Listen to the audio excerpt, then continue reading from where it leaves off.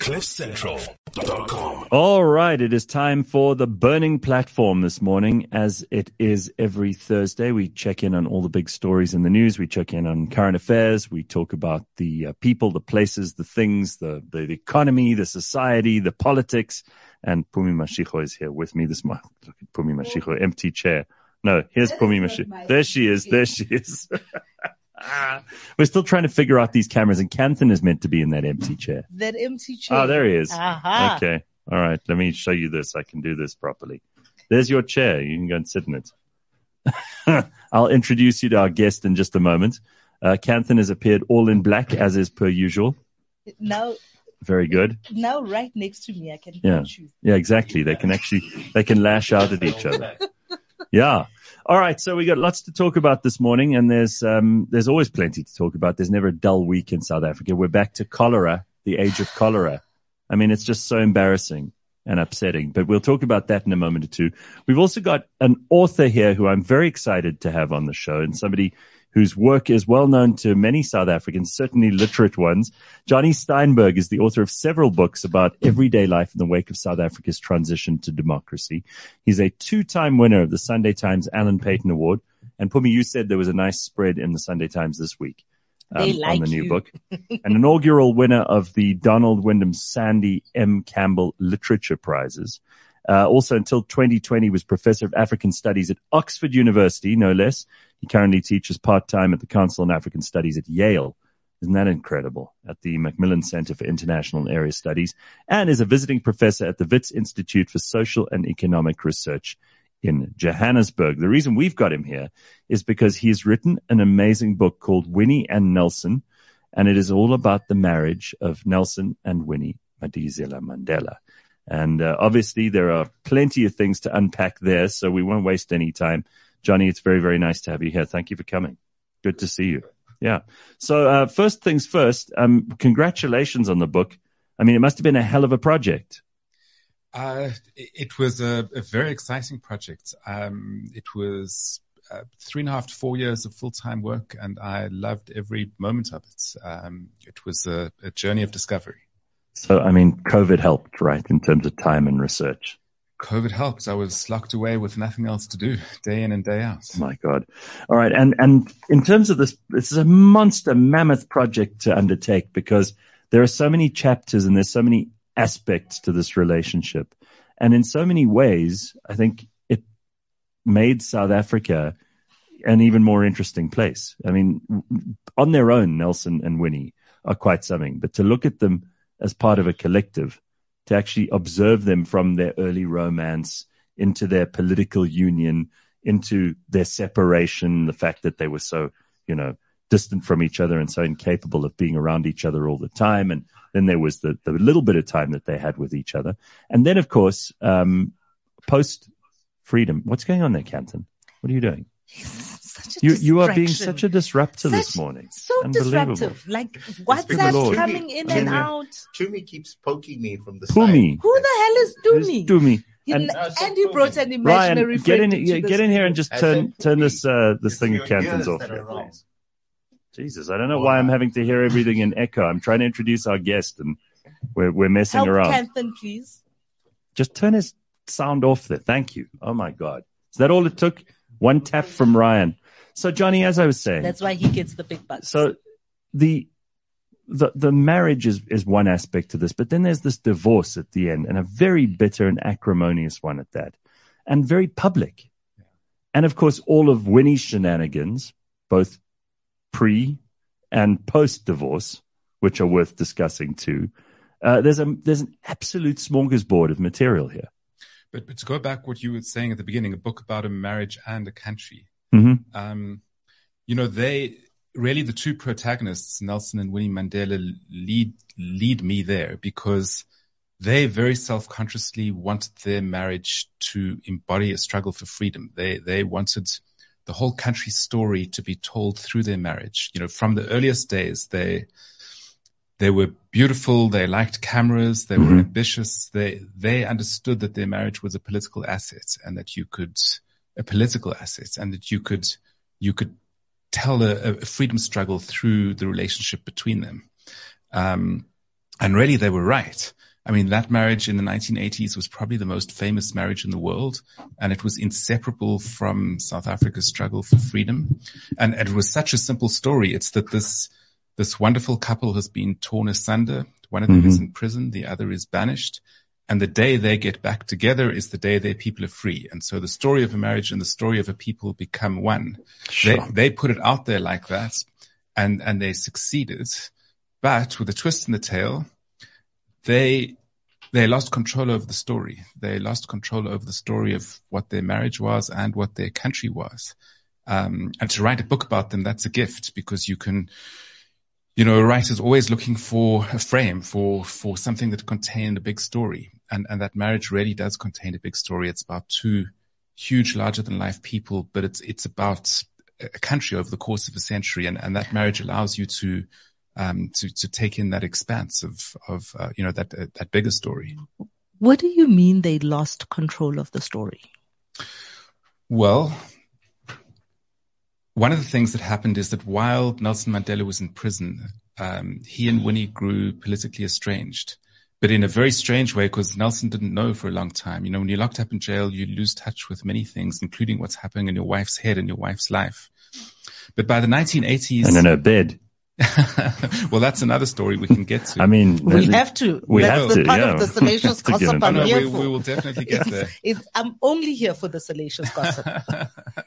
But before we get there, by the 1980s, Nelson Mandela's greatest fear was that his country would descend into civil war, because he felt that if there was war, South Africa would never recover from it.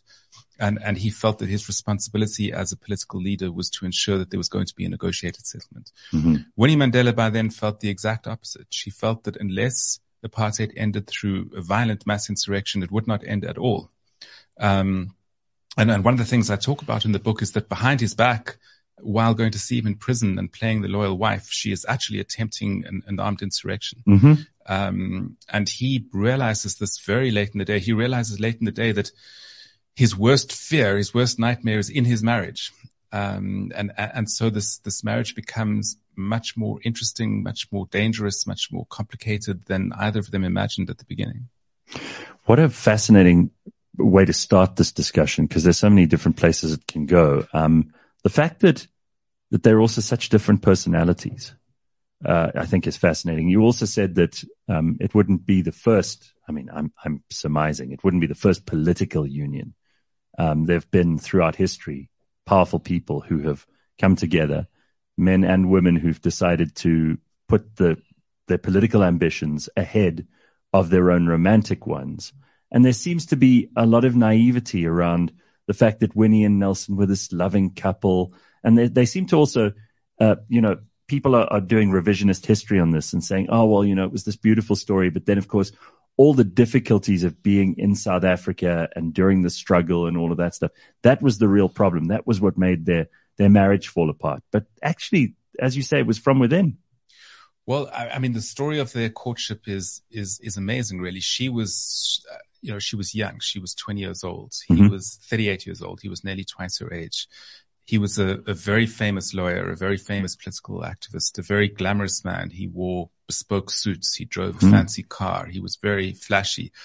He was married with 3 children, but was a notorious womanizer. Johannesburg discussed his sex life endlessly. He was driving past Baragwanath Hospital, where he saw this stunningly beautiful girl waiting for a bus, and said that he was so taken that he wanted to turn his car around and go back. But instead what he did is found out who she was and get her phone number. And so begins their story. And her side of the story is she was an extraordinary young woman. Besides being stunningly beautiful, she was a woman in the 1950s who knew from a young age that she wanted to be a public figure and a political figure and to exercise power. And how do you do that as a woman in the 1950s? You've got to take the resources you have. And a resource she had was her beauty and her charisma and her sexuality, and she used that. And so while she was engaged to Nelson Mandela, she was engaged to another man called Barney Sampson. She promised both of those she was going to marry them.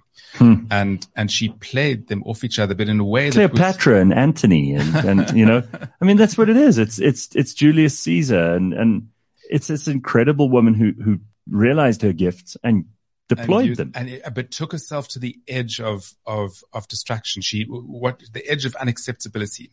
So one of the things that she did is, so she stayed in this very austere Methodist hostel where you weren't allowed male visitors.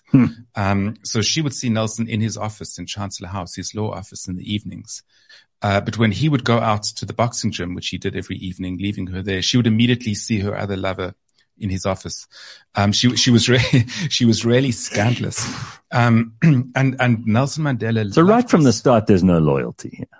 Well, that's not the way I see it. The way I see it is that they're both pursuing their own agendas. They're very exuberant, exciting people. And Nelson Mandela is absolutely in love with this audacity. He thinks it's extraordinary. And it is. He's throughout the 1950s, he goes for powerful women. And Winnie is the most powerful he's met. So they are very in love. What's happening between them is very electric. They are deeply attracted to each other. But attraction's a complicated thing. And I think part of the attraction is that they understand what they're going to look like together in public. You know, they're both very, very ambitious people.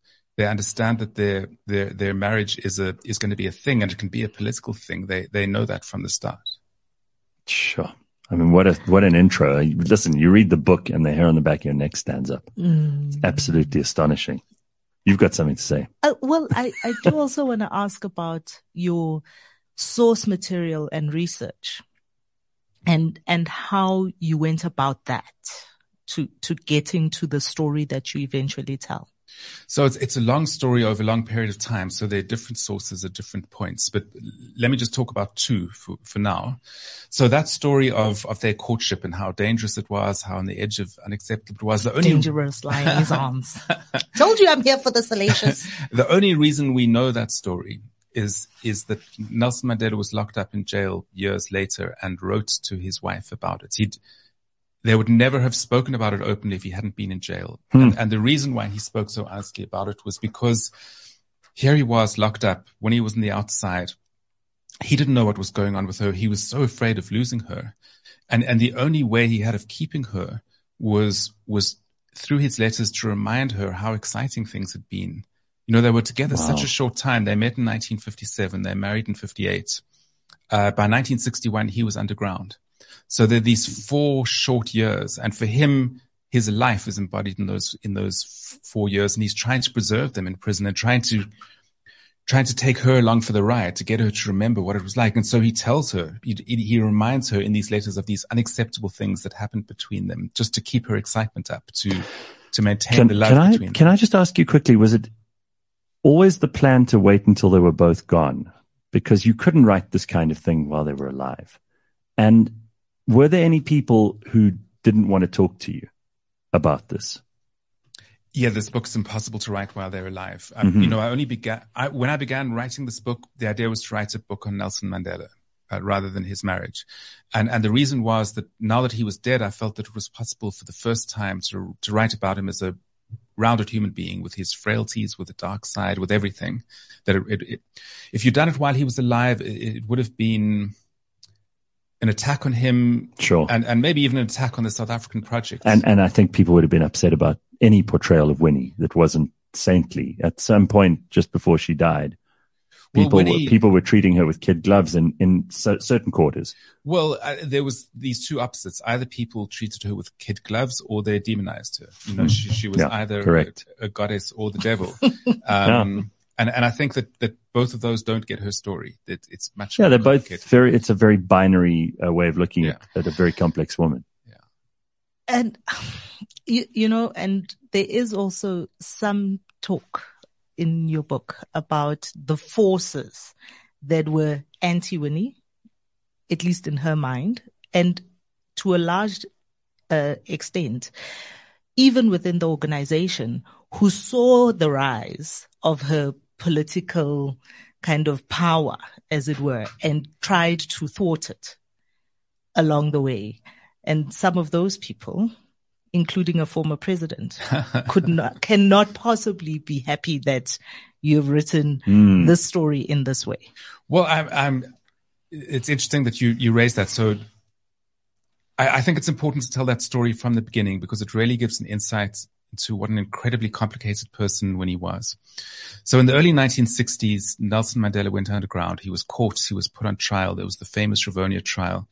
While that was happening, being a really patriarchal man, he thought, I'm gone. I need to find a man to look after my wife and children. And so he approaches a distant relative of his, a man called Brian Samana, and instructs him to look after his wife and children. And within a short time, Brian Samana and Winnie are lovers.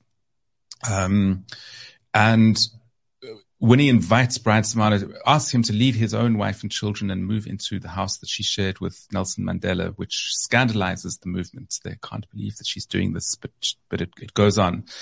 And then it turns out that Brian Samana is in fact a police informer. And two men go to jail as a result of him. Fikile Mbalula arrives on Robben Island screaming at Nelson Mandela, saying, look at what your wife has done to me. And at that point, a delegation goes to her and says, you have to leave this man. We are telling you to leave this man. And she says, nobody tells me what to do. I'm staying with him. She was a very complicated person. She had no sense of self-preservation. That episode nearly destroyed her. It shaped her life in the 1960s. It made her isolated. It indirectly. Do you think she was a bad judge of character? I think that what happened with her is, to go back to her childhood, she was one of 11 children. She was in a massively ambitious family. What her family had done over the last 2 generations was extraordinary. They wanted the next generation to go even further. She had parents who picked winners and losers. Mm-hmm. And she understood that if she was a loser, she would evaporate. She'd be nothing. She had to be a winner. It was a very, very tough world to grow up in. Sure. And she also understood from a young age that to be a winner, she had to be inside her father's head and determine what was happening there. She needed to occupy space in somebody else's mental world. And she did with her father. She became his prodigal son. He invested more in her than his sons. And it's something that he'd never imagined that he would do. So she had this, just from a very tough childhood, she developed this power. But the downside of that power, the flip side of it, is that she could never be alone, not physically, but also not mentally and emotionally. She had to be in a boundaryless relation with another, as she was with her father when she was young. And so if you look at her political career, she is always moving into politics in a consuming sexual relationship with somebody else, always, at every moment in her long career. And Brian Samana is the first of many. They were literally inseparable for a few years. Wow. And so when she was told, leave this man, she couldn't. She was bound to him. She moved through the world with that sort of intensity. You're looking very enthralled by this story, but I mean, a lot of it you know already. Yeah, but it's fascinating actually listening to it from your perspective and the very human insights that you're giving. My perspective on Winnie has always been very blatantly antagonistic towards her, Gareth. And as you know from the very harsh things I had to say about her on Twitter, and her Ben 10, as in Dali Mpofu.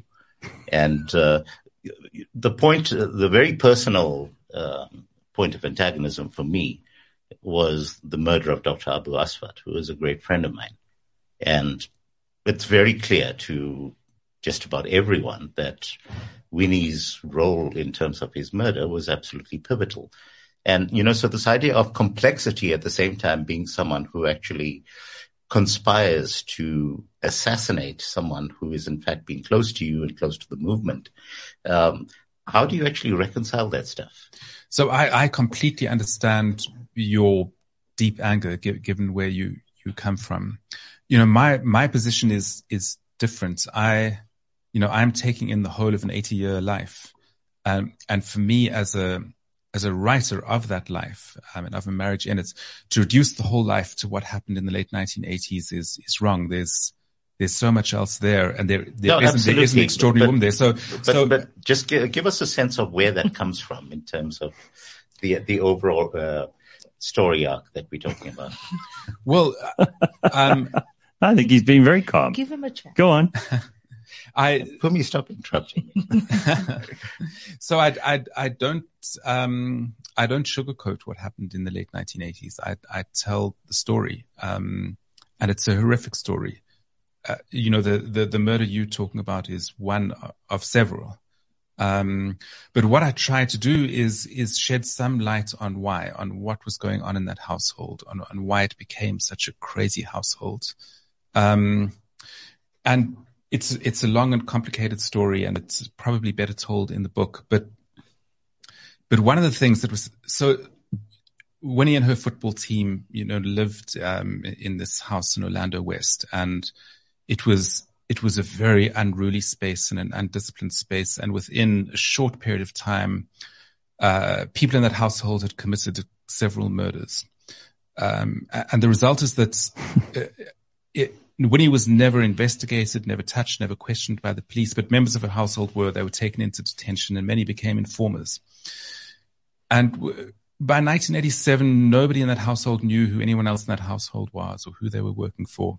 It was part of its chaos, and it kind of develops its own psychology as a collective organism, and a crazy, dark, difficult psychology. There's been so much paranoia and suspicion. And at various points, it needed to find an external enemy in order to draw attention away from itself.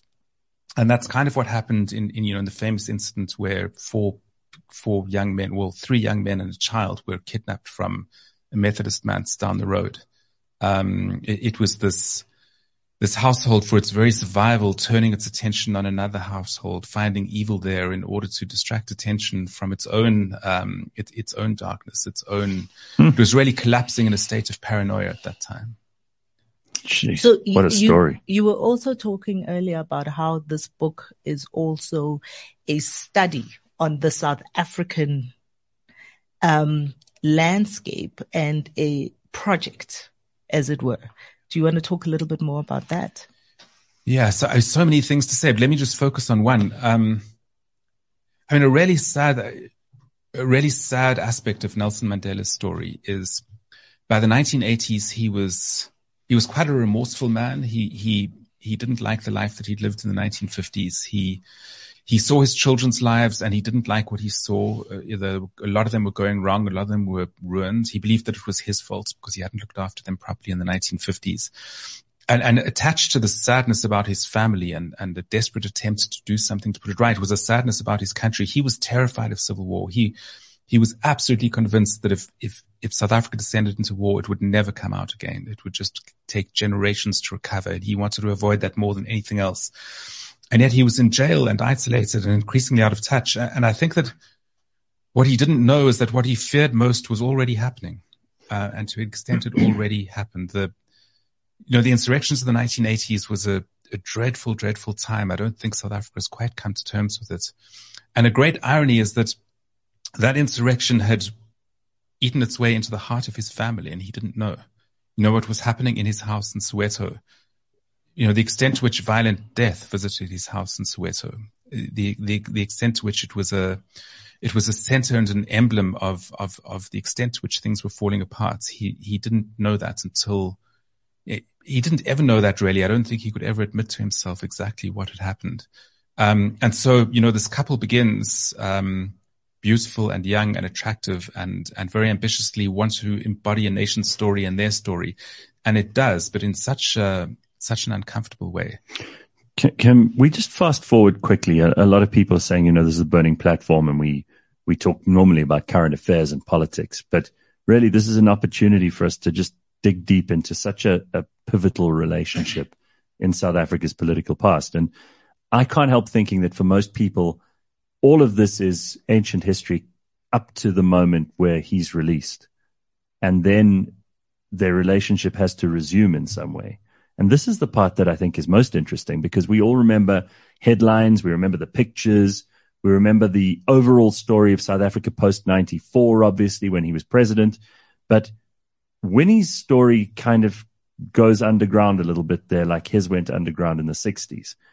And it only emerges again once he's gone, where she appears as the loyal wife again, not the primary wife, but the next wife at the funeral.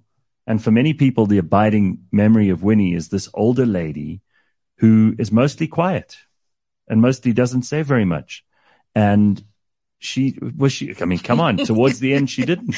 No, but it was better for her that she didn't say much. I don't know if her story goes underground, because there are many moments in the years, even as they were estranged and then divorced, that she keeps popping up, right? I think, about her very famous slapping incident with Thabo Mbeki. And all of those moments where Winnie never quite disappeared into the ex-wife of this amazing person. How do you characterize I think towards the end of her life, her star rises again among young people. And it does because she retells the story of her marriage. She's continually retelling the story of her marriage. She's so good at it. And the last story she tells before she dies, in the last sort of 6 or 7 years of her life, she says Nelson Mandela was locked away from the experience of being a black South African. I mean, she puts it as bluntly as that. She says, they treated my husband like with cotton wool. He didn't know what we were going through. And by the time he was released from prison, he wasn't the same Nelson Mandela. He was no longer the embodiment or the representative of his people. Whereas I was in the cauldrons. I was facing the fire. I am the embodiment of black experience in the late 20th century. I experienced it all. And if I had been in charge in the early 1990s, we wouldn't have compromised. We would have fought on. And so she takes this marriage, she takes their dual experiences, and she turns it into a potent and volatile political story. And for a young generation now who were not born when apartheid ended, who were not born when this couple separated, but who are very disillusioned with the current order, it's a very powerful story. And that's why she is now an iconic figure, in the populist left. She was a genius storyteller. Her antennae were so fine. She knew what was going on around her and how to place herself in what was going on around her. Well, I mean, Tula says in the comments here that we love Winnie. We're celebrating her holistically with her flaws, her losses, and her winnings. She became what she was because of oppression, and she came out a winner. Pablo says Winnie was the backbone of the ANC. Stop profiting off bullshit now that they're gone. I mean, there's another, Winnie was a disgusting terrorist. Oh yeah, there we go. So the polar views persist. I mean, you would have wanted, you would have had people who wanted a hagiography here more than the point of the book was to slip into neither of those polar views. It really would have ruined the book. She's too complicated to tell a simple story about. So tell me about where it all started falling apart in their relationship, because that to me is the crucial bit that we miss, because Nelson was so busy. He was becoming president. He was already president at a certain point, and then he just turned off the taps and completely disengaged from her. What happened there? Things started falling apart slowly and invisibly while he was in prison, because you can't maintain a relationship for 27 years when you can't see one another. It's just not possible. So it's sad. What was happening in his mind was he understood that his life had been broken by prison. And it's hard to get your head around because he's becoming famous. He's becoming politically powerful, but he understands at every moment that isn't a substitute for a human life. And he's trying to gather who he was before he went to jail, because that's all he had, and what he had was Winnie and their kids. And in his mind, and you can see through his letters, his sense of her is becoming more and more idealized. It's no longer a human being in his mind. It's a fantasy. And you can see it's a fantasy in quite disturbing ways, because in the same letter, he'll start a letter describing her as this 20-year-old beauty that he met. And by the end of the letter, suddenly she's a 55-year-old woman and thinking of old age. Time is scrambled in his head. So he's more and more in love with her. She's more and more the center of his identity, but he's actually lost touch with who she is. And she can see this. She's on the outside living a life. She's developed her own political identity. She has had several lovers. She has lived an adult life. And she sees what's going on with him, that he actually no longer knows who she is. She understands pretty early on how hollowed out the marriage has become. But then he is released from prison, and what they both want from the marriage is just completely polar opposites. She no longer has any respect for his politics. She has contempt for his politics by now. She really does.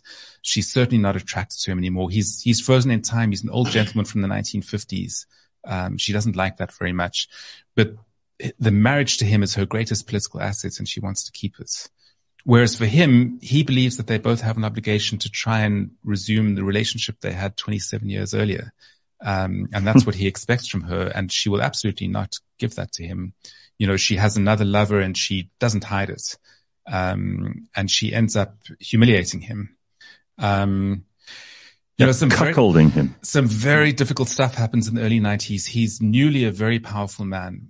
His own psychological foundations by now are pretty fragile. And he begins to use his political power to try and put his marriage back together, in ways that are quite uncomfortable. And so, for instance, at her kidnapping trial, a couple of her co-defendants and witness disappear, you know, the night before the trial has begun. He didn't order that personally, but people around him did. He did other stuff. He squeezed money from international organizations to fund her trial. When the Orlando West branch of the ANC did not even vote her onto the executive because of the Stompie affair, he summoned the leadership to create a new branch for her. Wow. And so she could become its chairman. So it's a very difficult moment where he is Nelson Mandela. He's famous, but he's also been a prisoner for 27 years and is trying to find his feet, trying to find out what his life is about. And there's just this moment where he confuses the personal and the political. He uses this political power to try and mend his personal life. And it's never going to work. His marriage is over, really. I thought you were about to say something. Yeah, I wanted to find out whether you touched on Mandela's testimony at his divorce trial and whether you used that in the book. The very interesting thing at the time was it was the first time that mainstream media in South Africa collectively broke the law and published his testimony at his trial.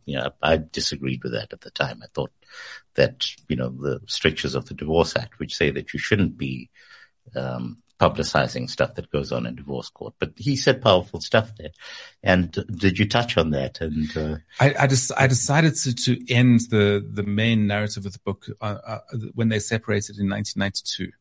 And the reason was the book is long. And I felt that is really the moment that the marriage ended, and the book is about the marriage. So the nuts and bolts day-to-day narrative ends in 1992, and then there's an epilogue which sort of races through the next 20 years where I had a couple of things to say. So I think it was a difficult decision not to go into the 96 divorce, but I think it would have ruined the rhythm of the book. I think that it said what it needed to say. Oh, maybe it's for a sequel. Yeah, I'm sure there'll be plenty of appetite for that. Well, Jonny, I really appreciate you coming in to see us this morning, and I wish you well with the book. I'm sure it's going to be a runaway success. This is still one of those relationships, and people love a story with all the different little touch points in it. You've got rich material here. You've got amazingly interesting people, complex people, and you've done a tremendous job of researching the hell out of this too. So thank you for informing all of us. I mean, we're just thrilled to have had the chance to talk to you.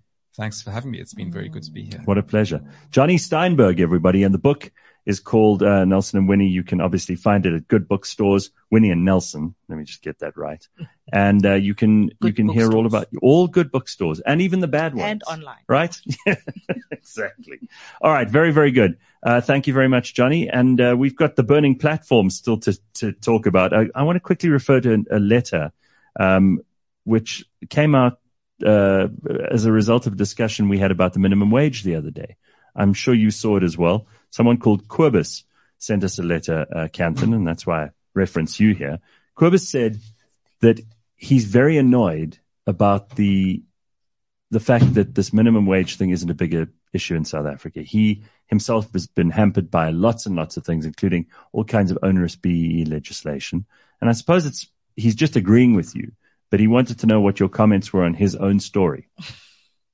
Just remind me of his own story, Gareth. All right, I'll read you the email. Right, let me read you the email. Before you read the email, Jonny, please do stay with us, because the burning platform is also about all of our own views as well as what we know about the world. So we'd love to have your voice here too. Great. Thanks. All right. So here's part of it. He says, with regard to the conversation about minimum wage, I completely agree with Kanthan.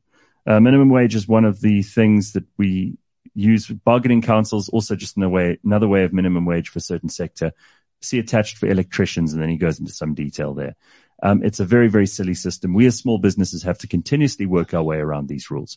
With triple BEE, First, I had to make sure that I didn't go over the turnover threshold, managing our turnover to stay compliant. Now we have to manage a staff complement and stay under 50. I could have grown my business much larger if it wasn't for this. Once you go over the threshold, you are basically stuffed, as you have to increase with just such a number to be where you are and then keep things under the threshold. If they take triple BEE away, the unemployment will increase to 35%, as most surely the BEE industry creates a substantial amount of work in our growing economy, or not growing at this point. If you open up Pick and Pay across from a spa, you cannot create wealth. You only share the same pot of money. I'm really tired of these rules and everything that they make us comply with as a small enterprise. So he wants to know what your thoughts are on that. Look, I think there's broad agreement that most of us have on the overregulation. By and large, the market tends to actually sort itself out if you remove regulations. Now, you go back a couple of years, guys, you might remember, particularly in the retail space, whenever shopping centers were put up, we would have these exclusivity agreements that would come in. So you would never have a Pick and Pay and a Checkers in the same shopping center, because as part of the conditions they would put in place to be an anchor tenant, they would actually insist that it be one or the other. So the market takes care of that. Well, yeah. And effectively what happened was we had the Competition Commission. Yeah, which basically said, this is out of bounds. And which is why, by the way, in most shopping centers, Game was never able to get a foothold. Game always had a presence outside of the regular shopping centers because of the fact that the big guys would squeeze them out. So I don't necessarily agree with this idea that, if you're putting up a Pick and Pay across from a spa, that you don't create wealth, you only share the money. I think that, in fact, what you are doing there is you're having the net impact of the two competing against each other and driving prices down, which overall is what we want. Or specialization. One of them starts to stock different stuff to the other one. Yeah, very much so. And I think that, by saying that you shouldn't have that scenario, you're actually denying agency to the shoppers.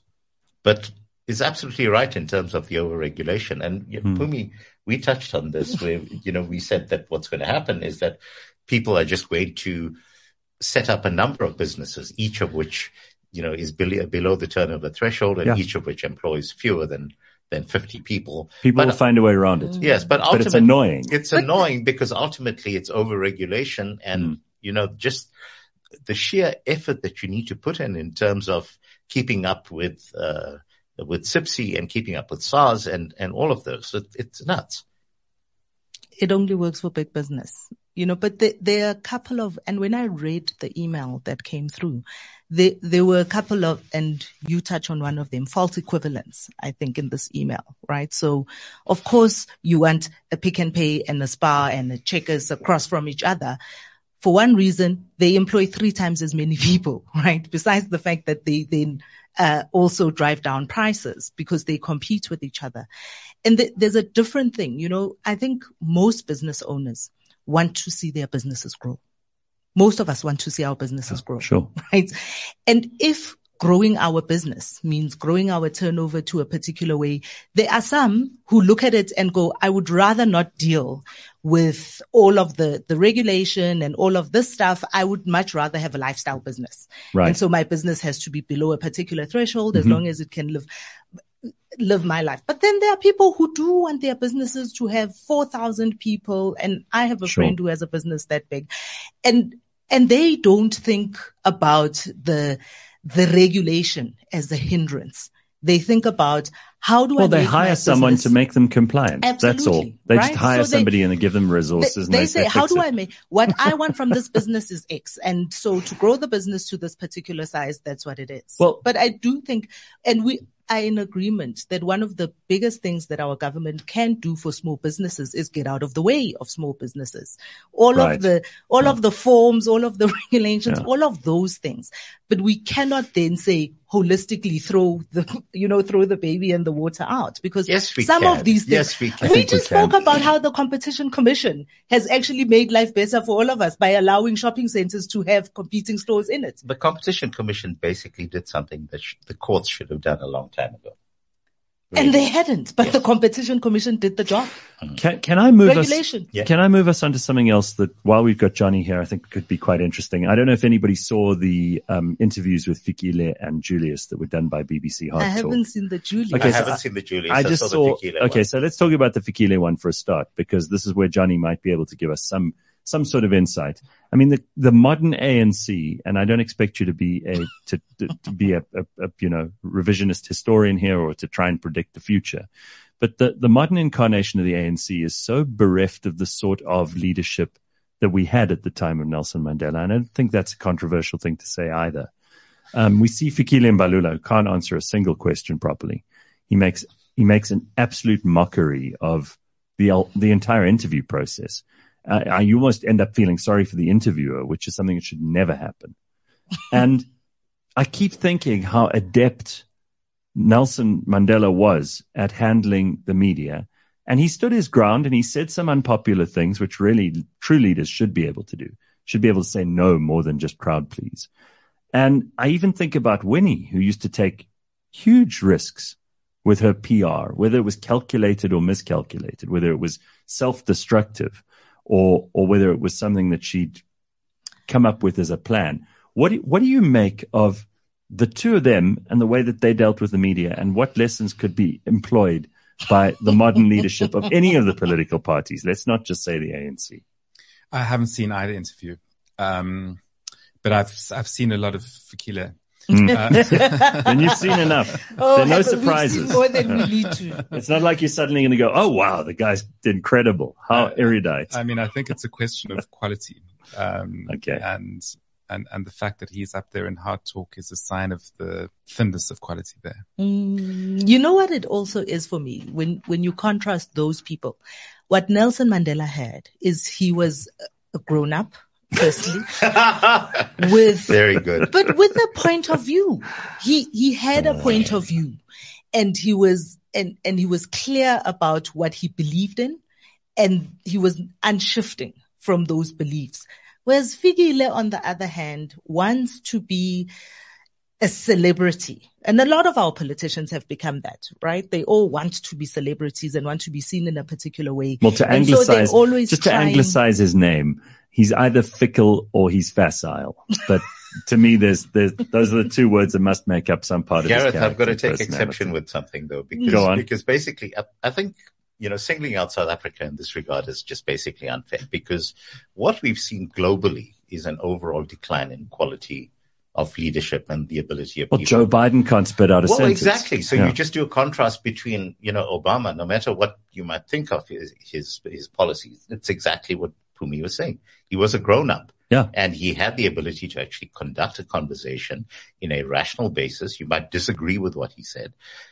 Obama's a very good example. You contrast him with modern day successors. And again, you contrast all of the leaders that preceded Boris Johnson to Boris Johnson. And, another example of just how there's been an overall dumbing down of political leadership in the Western world. And if you look at the grown-ups right now, the grown-ups really, where are they sitting? It's Xi Jinping, it's Putin, it's Narendra Modi. Those are, look at Ruta. Serious people. Look at Ruta out in Kenya right now. That guy is so impressive in terms of the type of stuff that he's been talking about on the global stage right now. So he was calling out the Western world to say, we've given you a troika of African leaders to represent us. You instead want to engage with 51 of us at a time, and you want us to speak for 1.5 minutes apiece and have a dialogue with you. And it's the level of absurdity that we have right now in terms of the way in which these discussions get conducted. And let's also consider the role of the BBC in this. Okay. And so we go back to the Elon Musk interview. Right. As a very specific example. The interviewers are clueless. And, to Fikile Mbalula's credit in this particular case, at the point at which he hit back with a series of retorts that pointed out the fundamental hypocrisy of the West, what happens? As always with the BBC, looks like we've run out of time. Oh, so let's move on okay. to I didn't even pick that up. Yeah. So I think, yes, we recognize that our current crop of leadership, by and large, are buffoons. And I'm very happy to say that in terms of Mr. Razmatan or Mr. Fearfok or whatever he calls himself at any given stage. But, singling out our guys for their inherent stupidity. No, I think that, we're kind of average in terms of global stupidity right now. Well, at least we're average at that, not below average. I think we're below, but you think so? I cannot believe that we're going to miss this opportunity because we do have a person who's just written a book, who's just gone through 3.5 years, you said, of research. Did you spend anywhere near 12.5 million? Oh, wow. What a story, right? I just can't. I need to understand from somebody who's just had the fresh experience.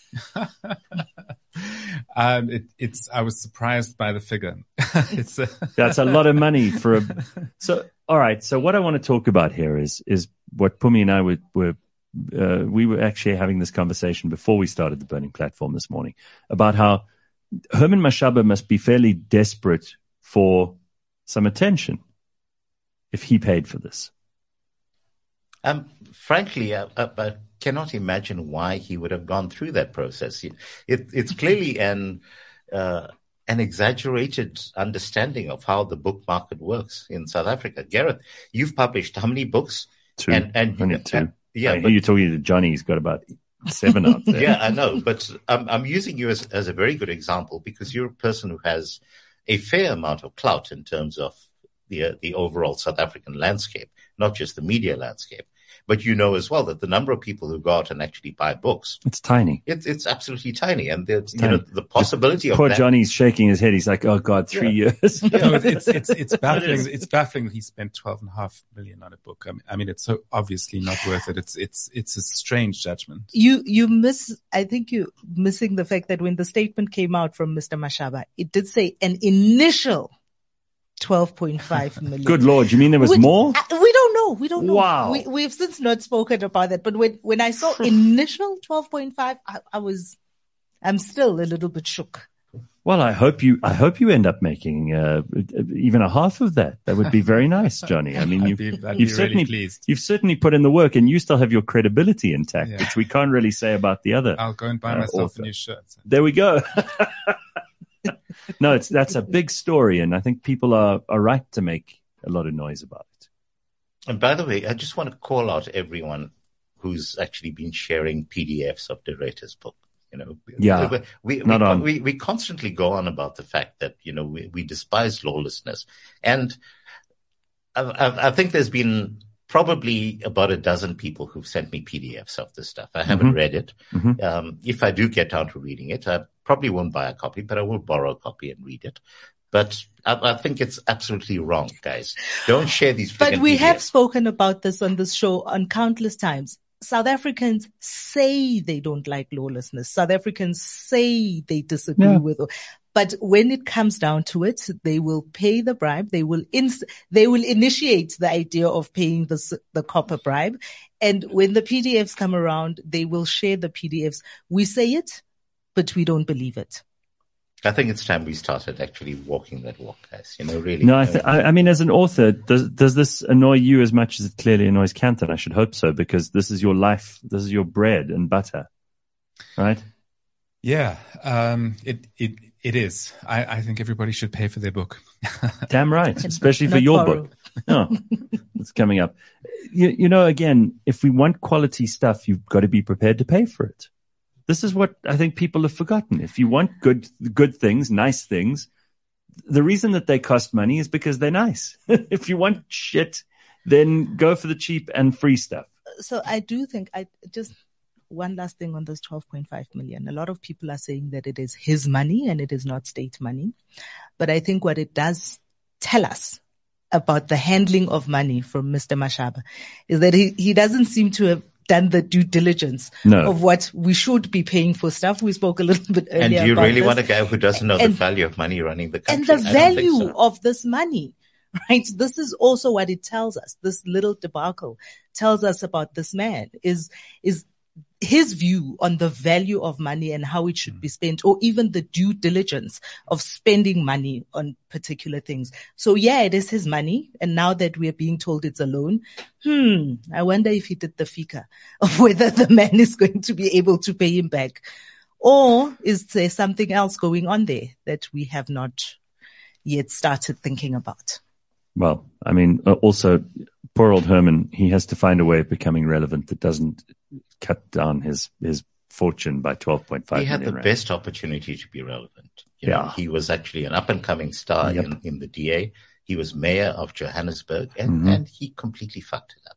That's exactly right. And, you know, I was so sorry that I wasted my vote on him, really. Well, let me ask you this quickly when we talk about waste. Wastewater has killed 17 people in Hammanskraal in Pretoria. It's also a big story this week. Of course, it won't last very long as a big story. By next week, this time, it'll be forgotten. But this is another example of incompetence and a lack of diligence, maintenance, care, attention. Clearly, the powers that be, whether they're at municipal level, provincial level, or at national level, are not really interested in the welfare of average South Africans. They're interested in whatever they can get out of the deal themselves.